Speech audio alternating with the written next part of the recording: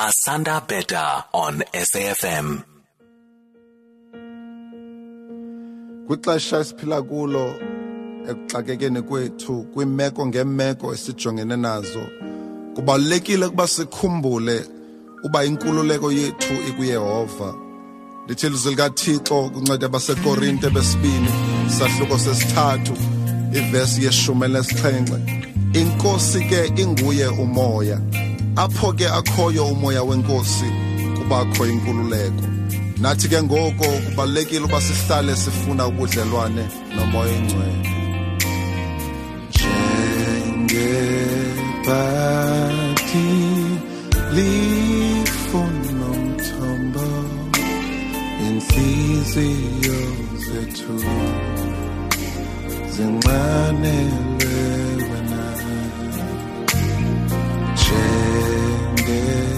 Njengebhadi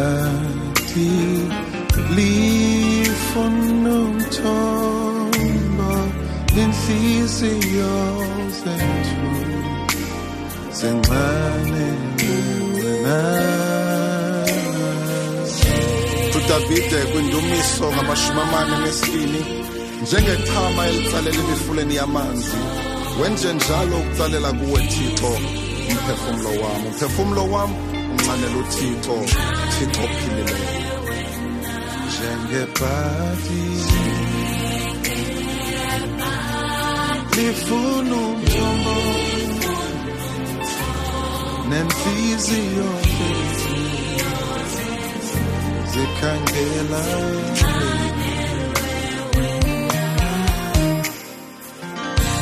silinde wena.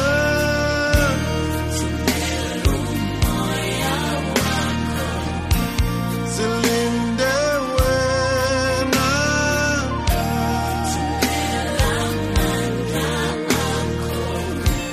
Silinde wena.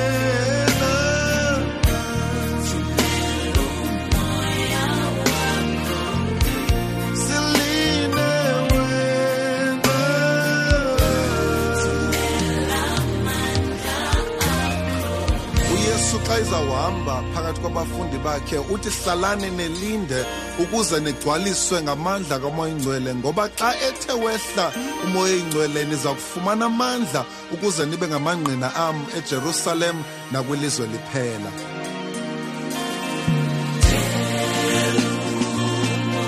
Impilo zethu ziyakudinga, umoya wethu uyakudinga. Sifuna wena, sifuna wena, emakhaya ethu siyakudinga, nasemabandleni ethu siyakudinga. Thumela umoya wakho, sifuna wena, sifuna wena.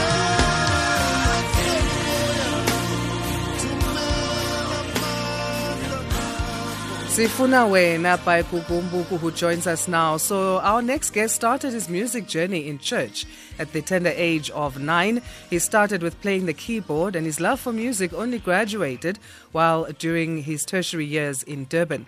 He has worked in the music industry for almost 20 years in both gospel and secular music, locally and internationally. He's also been fortunate to work on television as music director for the I Want to Sing Gospel on 2 music competition. He joins us now, pastor, musician. What do I call you, Gugu?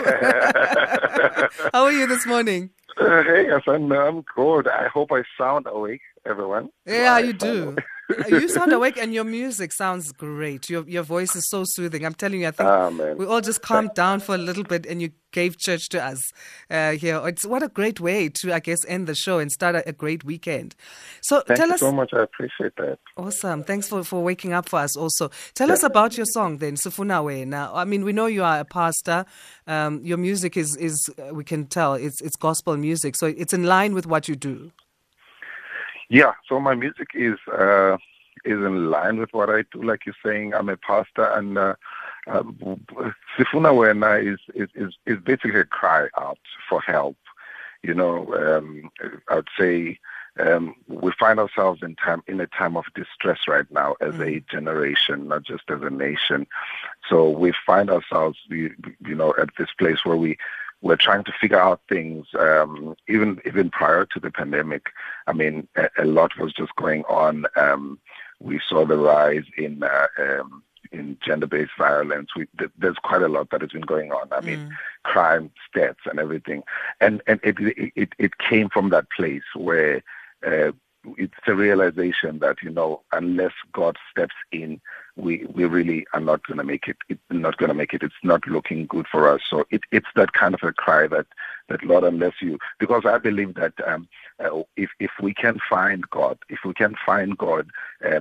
will actually awaken the conscience in many people, and it will awaken the compassion towards others. Just a complete human reform. Like we need to get back to being humans, recognizing other humans, being compassionate and respectful towards each other. Unless the God who made us takes us back to that place, we really will be going down this rabbit hole. What a powerful message. We love it. And we love that as the song is a cry, you also quote scripture as a way of guiding us back to where we need to in terms of finding those solutions. It's powerful. Yeah. Have you always known that music would be something you pursue, or you just thought at the age of 9 you're just going to play keyboard and then that's it? You know what, Asana?